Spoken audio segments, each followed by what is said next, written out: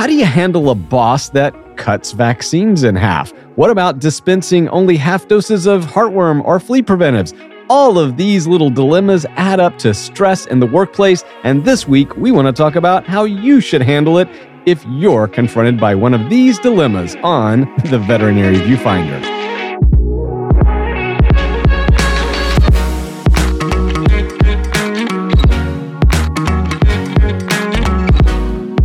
Welcome back to the Veterinary Viewfinder, the podcast that tackles the toughest topics in veterinary medicine. And medicine is hard enough without our bosses, our managers, or even colleagues doing things that just are inappropriate, illegal, and maybe unethical. This week, we want to talk about the impact that those little actions throughout the day may have on our personal well-being and how we should deal with them if you do find yourself in one of those situations. But before we get into that situation, as always, I am one of your co-hosts, Dr. Ernie Ward. And I'm registered veterinary technician, Becky Mosser.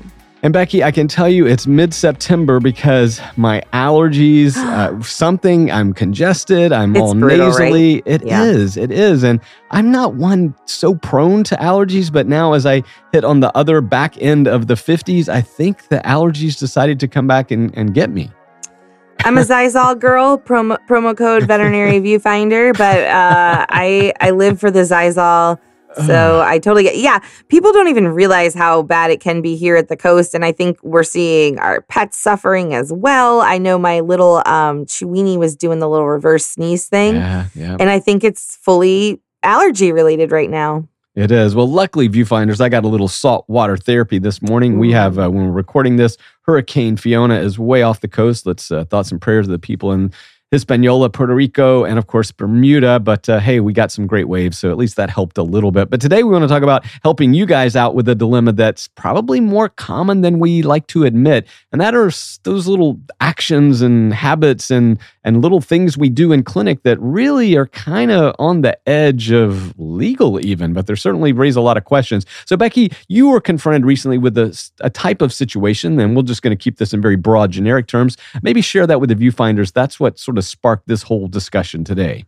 Right. So you guys know I do a lot of talking for Boehringer, and I travel around the country, and I get the honor of meeting technicians literally coast to coast. And we talk about all kinds of different topics that kind of are really client communication based around preventatives and lifestyle vaccines and those types of things. And they're really, if you guys have listened for any amount of time, know they're really passion points for me, especially when it comes to preventatives. Right. So I hear these questions or these situations that you think like, oh, there's no way people still do that. There's no way people still think that. And then you find out they are.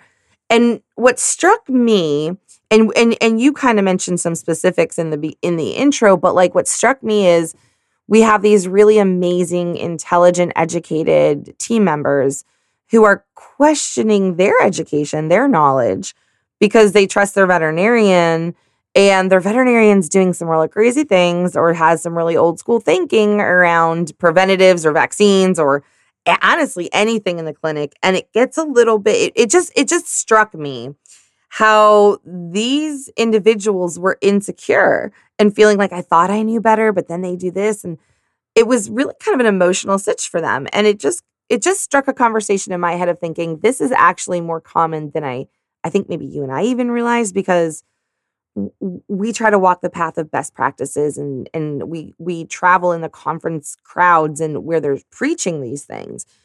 I think when you're really on ground level, going door to door, best practices are not the most consistent practices. Yeah. And again, this also sort of links back to that case that's been going through the courts for a long time of Dr. John Robb up in Connecticut, the veterinarian who was giving half doses of rabies back, 10 or so years ago, wound up getting sort of turned in by some people and was sanctioned, severely, punished, penalized, financial at least, and took his license, I think, during a probationary period or whatever. Don't know all the details of the case, but Becky, just so you know, like that case was still percolating throughout the courts up until, I believe, last year. And they, of course, they upheld, his sanctions and so forth. But so this cutting of the half doses of rabies obviously put those dogs at risk of not being legitimately covered or adequately covered against a highly zoonotic and dangerous disease. Yeah. So when we talk about other vaccines and other types of things, I think there's a sentiment out there amongst many veterinarians. And look, I've expressed my concerns, and I was part of a team that helped bring one of these newer, lower antigen load vaccines years ago as part of that steering committee for that. It was a really fun experience to be involved with that company at the time. But regardless, we know that yes, we could probably do vaccines better, but you can't just do it on your own, right? I mean, that's when you run afoul. And again, I think there's a lot of issues here that start to impact how you feel about your work, right? I mean, again, you've got clients yelling at you, people complaining about costs, colleagues maybe who aren't as friendly or supportive as they have to be, and then you have to put up with your vet cutting doses of vaccines in half or saying sell them half of a heartworm preventive or whatever. I mean, it gets overwhelming. Well, it does. And I think when I think about the veterinary team side, we have so many non-credentialed team members who don't have maybe formal education, right? So a lot of what they've learned is on the job. A lot of what they've learned maybe under that veterinarian. And so to them, that's core memory. That's the way it goes, right? And so it is really hard to... You don't want to criticize anybody. You don't want to say like, hey, your veterinarian has no idea what they're doing and this is terrifying. But you also don't want to feed into the lip service. I don't want to pretend that that's okay. So it puts everybody in a weird situation, right? Because then I'm thinking about like what happens when the drug rep goes in there and is trying to sell and explain and talk about their products. And people are like, oh yeah, but we just give half. Like, I'm sure the drug rep in that environment can't be like, well, that's completely ridiculous, right? Because this is their client. I can't even wrap my head around this, right? And then the legalities and the obligation that we have, you're literally throwing your obligation out of the window that you have to your client.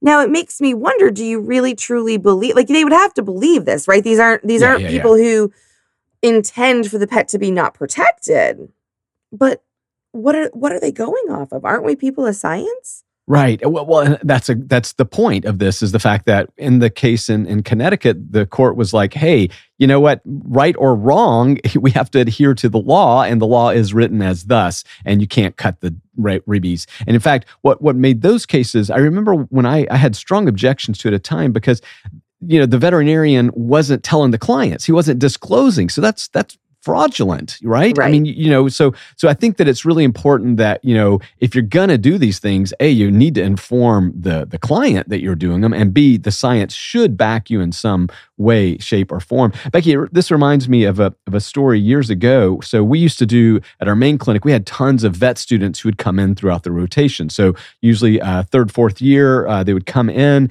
from all over the country, spend, 2 to 4 weeks at our clinic doing their clinical externships and so forth. And I'll never forget, there was a young veteran, they're all young, young veterinary student who was in there. And so we were, it was like, I don't know, first, second day, whatever. So she's in with me on a surgery. It's just a basic spay or neuter, whatever, no problem, right? And so we're going through the whole thing. And, and of course, I always gowned up. I mean, we did everything to the letter of the law. And because that's how I practiced always.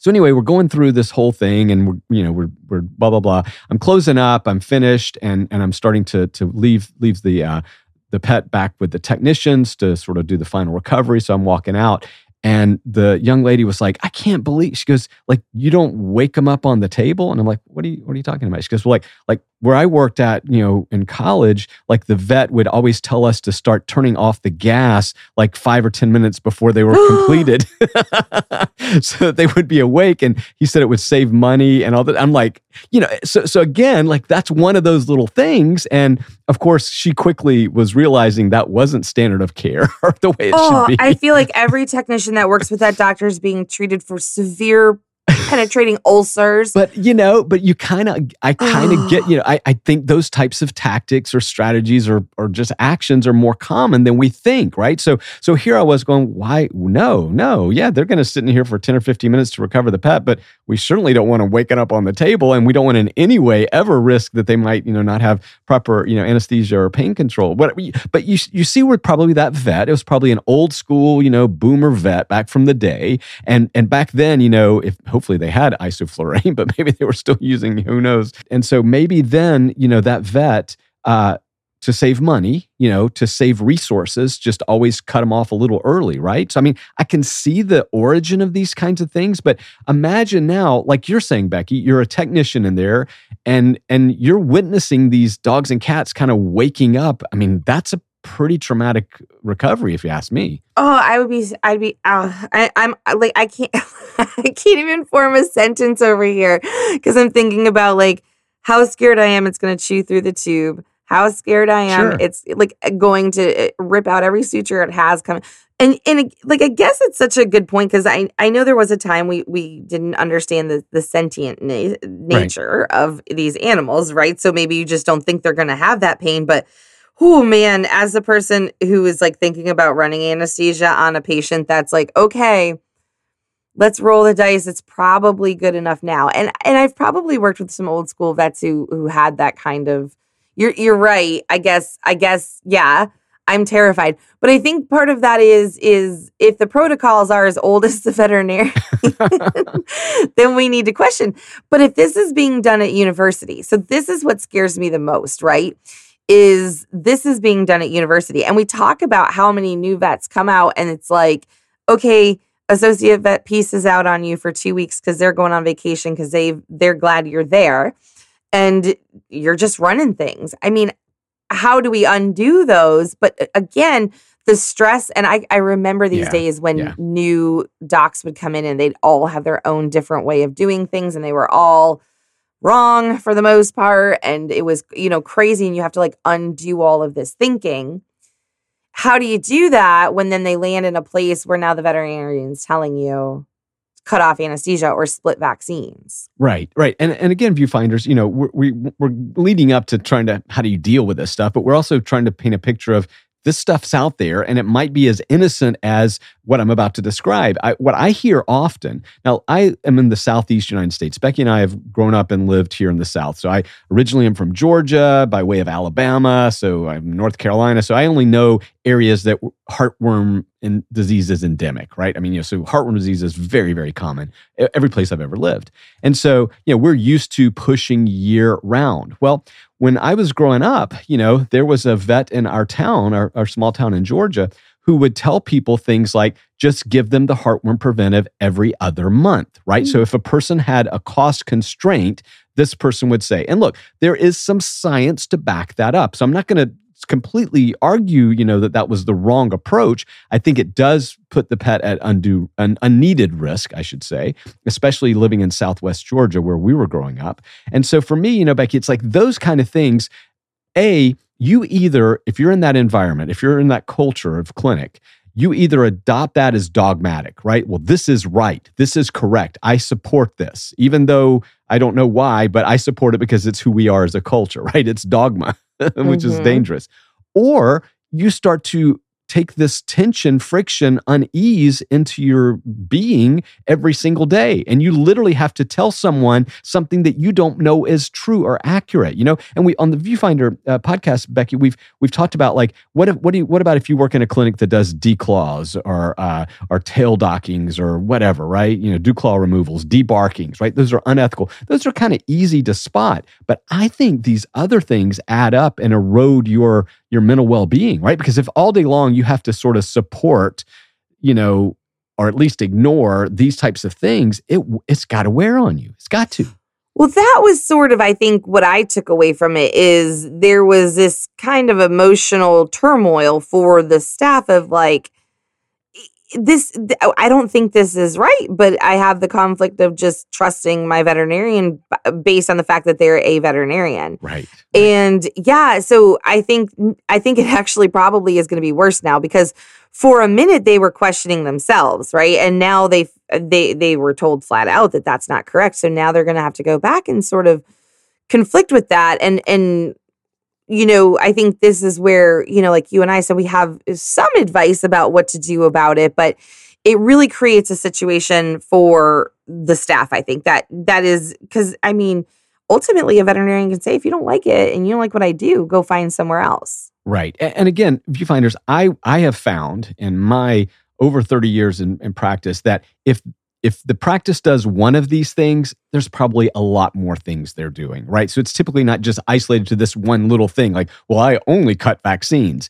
There are going to be other corners that are cut in that practice. And again, these things just add up. So I want to kind of now switch, Becky, to talking about you're in that situation. Maybe what are some of the steps that you should take? And I'll just start off, Becky. I mean, with the obvious one, you need to confront the person who's doing this, right? The boss, the manager, the colleague, and ask them to explain why they're doing this. Like, could you explain to me how it's safe to give heartworm preventive every other month or half dose or split the vaccines or whatever, right? Try to get them to explain the science. And I'll tell you, you need to do follow-up questions, Becky, because it's going to be very easy, like in that situation that you illustrated, for the vet just to go, no, it's fine. Look, there's tons of science. Those vaccines have got way too much antigen anyway for these little dogs, so it's perfectly safe and fine. And then you need to say, can you back that up? Like, is there some science to prove that? I mean, can you explain to me, like, how do I explain this to a client, right? So that's my first step. What about you? Well, right. I think that asking instead of telling is the most important part of this, right? From a support staff standpoint, I think it can be a little bit trickier in the feeling confrontational. And what you and I both know in the reality of people who know that they're doing things wrong is they tend to get defensive very quickly. Right. And it's kind of going to be their first go-to.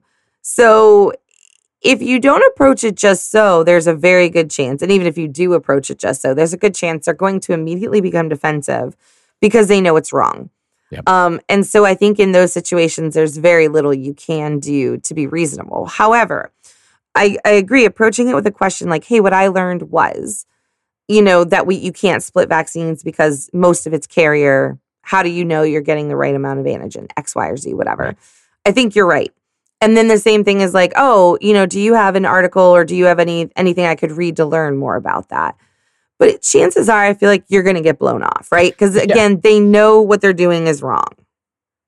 Yep. And again, I would say, viewfinders, if defensiveness is the answer, then that's all you need to know. Okay, so Becky, now you're in that situation and the person does get defensive, right? So they don't really want to answer your question. What's the next thing that you would advise them to do? So now they're doubling down. So what steps would you say, okay, how do you handle this? Because this is causing me problems. Well, that's, I mean, I guess that's like the major thing, right? Is you kind of have to decide where it falls in your moral ethic value lineup, right? Because is this something that could cost the health of a patient, of a pet? Is it something that could be ultimately deadly? I think there is a point where you can try to figure out, how do we explain to our clients that we do differently than what's recommended or X, Y, or Z? I think at some point you're going to have to make a decision. And I think this is where knowing what whistleblower laws in your state look like, because some people are willing to make waves and some people aren't. But if there are things being done inconsistent and incorrectly that are extremely dangerous, I think they need to be reported. Absolutely. But I also think that if it's not a reportable situation yet, or you don't feel comfortable, leaning into your drug reps is an incredible way to address some of these issues. And you can usually catch them on your own or shoot them a text message or a phone call and say, hey, Dr. So-and-so is doing this and I feel really uncomfortable about it. I've addressed them and I didn't know if there's a way we could do an in-service or we could somehow have a conversation, or if you could get support from them. I think they could be helpful to lean into. But when all that doesn't work, I mean, I think you have to make a kind of big decision. Yeah, but because this is your mental well-being, your physical well-being, right? This is your health at stake. And Becky, one thing too I'd like to add. So let's say you do confront them and say, hey, could you explain to me why we do this? Or maybe give me some, is there a paper that I can read or some science or whatever? And then they get defensive. The next thing that I would try to very civilly, subtly, but, firmly say, it does make me feel uncomfortable. Can you understand why this, I wasn't taught this way, or I understand that it's this other way, and I'm uncomfortable with this. So can you kind of put my fears at ease, right? I would try to somehow say, look, I'm uncomfortable here. Give me more. Right now, I'm with you, Becky. Chances are they're just going to be like, well, that's your problem, not mine. Well, right. And I think that's that's where those hard decisions are going to happen, because I guess, we always want to get to somebody's why, right? And if they say to you, I've worked in this field for 20 years, I've done it this way every time, I've never had a dog come back with lepto or Lyme or, rabies or whatever it is, then okay, what are you going to say? I think this is where you have to decide you're either going to report it, you're going to bring it to office management. Now, again, I will say this is where hello unionization, Liz Houston, hello corporate practice. If you have the good ones that give you a whistleblower hotline and a place to reach out. Right. I do think I guess what I want to say is I don't think being complacent is the answer. I think that there is some other way to do it. And honestly, if you're in a multi-doctor practice and this is one doctor, I would possibly go so far as to go to management and say, I refuse to work with Dr. So-and-so. I disagree with his vaccine practices. I'm on paper. I want to be on record saying this and that. If this is continued to be allowed, I'm not going to work with that doctor anymore. But again, that's a tough one. That's a big leap. That's taking your job at risk. Then again, if you lose your job over it, I mean, let me help you find the address to your state medical board. Yeah, that's a great point because yes, absolutely. If you are fired over bringing this up, then 100% this is when you take it to the next level. But again, Becky, just getting back to this, it's like if you remain in that situation, it only escalates from there, right? I mean, this stuff doesn't go away. You cannot sweep these emotions under the proverbial rug forever. They do wind up tripping you up later, right? Because that mound under that rug gets pretty high pretty quick. And so for me, what I'm trying to do, Becky and I are always talking about the mental health well-being, why aren't people staying engaged with the profession and all these things. And we keep coming back to these issues, right? So it's very easy to point the finger at the client, which is what most of the time we are doing as a profession. And we're always going to say, we need to put the mirror up to ourselves. And this is one of those areas where I believe strongly, and I think Becky does as well, that, these are the things that just erode your joy, your mental stability, status, they affect you physically. I mean, Becky, you just can't stay in an environment every day where you're doing things that you feel are wrong. Well, yeah, I guess that was, really the nature of the conversation today, right? Is it's like what I saw and what I see when I am encountering these situations are professionals who care, who are worried about their patients, because of these various practices. And it truly can be anything from, like we said, cost-cutting corners on vaccines or preventatives or using expired drugs or and saying it doesn't matter, mishandling things. I mean, there's so many different things that, washing syringes, for heaven's sake. I mean, there's so many things people do out there that we're like, okay. And if it feels wrong, it probably is wrong, right? Like, what do they, like, who was it? We had a guest that said, if you feel it in your gut and your butt, it's probably. Right. I don't remember whose eloquent words those were. But then it means something probably needs to get done. And it's a hard thing to, again, this is a place I advocate for therapy as well as mentorship. I think there are folks you can reach out to. I think there's, hey, what do I do? Has anybody encountered this? Take action, I think, because when you look back on it, you will have lost a part of yourself to doing things are not ethically or morally best. Yeah. And viewfinders, there's one other side to this coin. There are always two sides to the coins that I use. And that is you could be wrong, right? You may perceive something as cutting a corner or putting a patient at risk. But if you will go down this process and then confront that person initially and say, can you explain to me?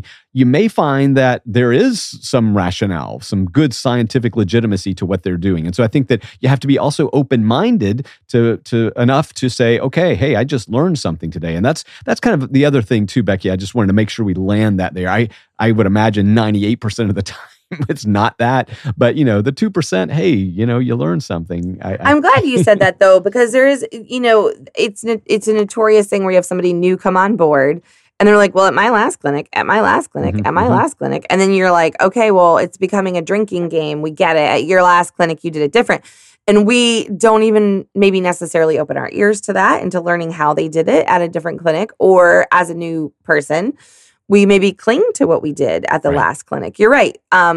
Asking why, first and foremost, is great. But I also think, if you've got somebody new on board or if you're a new veterinarian working with the tech, whatever, but maybe explaining why up front, presenting these new ideas and why you think they're good instead of just sort of monologuing about them. But you're right, always an opportunity to learn. So I'm glad you said that. Yeah. Well, again, viewfinders, this is one of those complex discussions and topics that no clear answers, but we do think it has real impact on your mental well-being. And so if you're in a situation where you are having to put up with and look the other way or turn a blind eye to multitude of things that are happening in your clinic or just one thing, let me tell you, it at some point will come and just hollow you out. So, again, we're just trying to say we need to address these things head on as a profession. We think there's plenty of blame to go around, and today is just talking about things that maybe we are doing to ourselves to create a mental health crisis in our profession. So I'd love to hear your thoughts on this. What are your experiences? Are there things in your clinic that maybe you're slightly uncomfortable with and you'd like to talk about? That's what we like to do. We like to help. And so Becky would love to get your email. So if you have a problem, send it to Becky. Becky, how can they send you that email? I love getting emails from you guys. I'm a little behind on them if you've messaged. I definitely am getting back to you, but it's at veterinaryviewfinder@gmail.com. You also can hit us up on the social medias. Although, don't sell out your clinic on our social media. We don't want your drama. Yeah. That's a Veterinary Viewfinder. We've had a couple of those we've had to take down because people are like, could you remove we don't want your comment? drama. That's a Veterinary Viewfinder on Facebook and Instagram or at Vet Viewfinder at Twitter. That's right, guys. It is a beautiful day here on the Carolina coast. We hope wherever you're listening today, it's just as beautiful. And more importantly, we hope that you are having just a happy day. So from the Viewfinder family, guys, we will talk to you next week. Bye. Bye.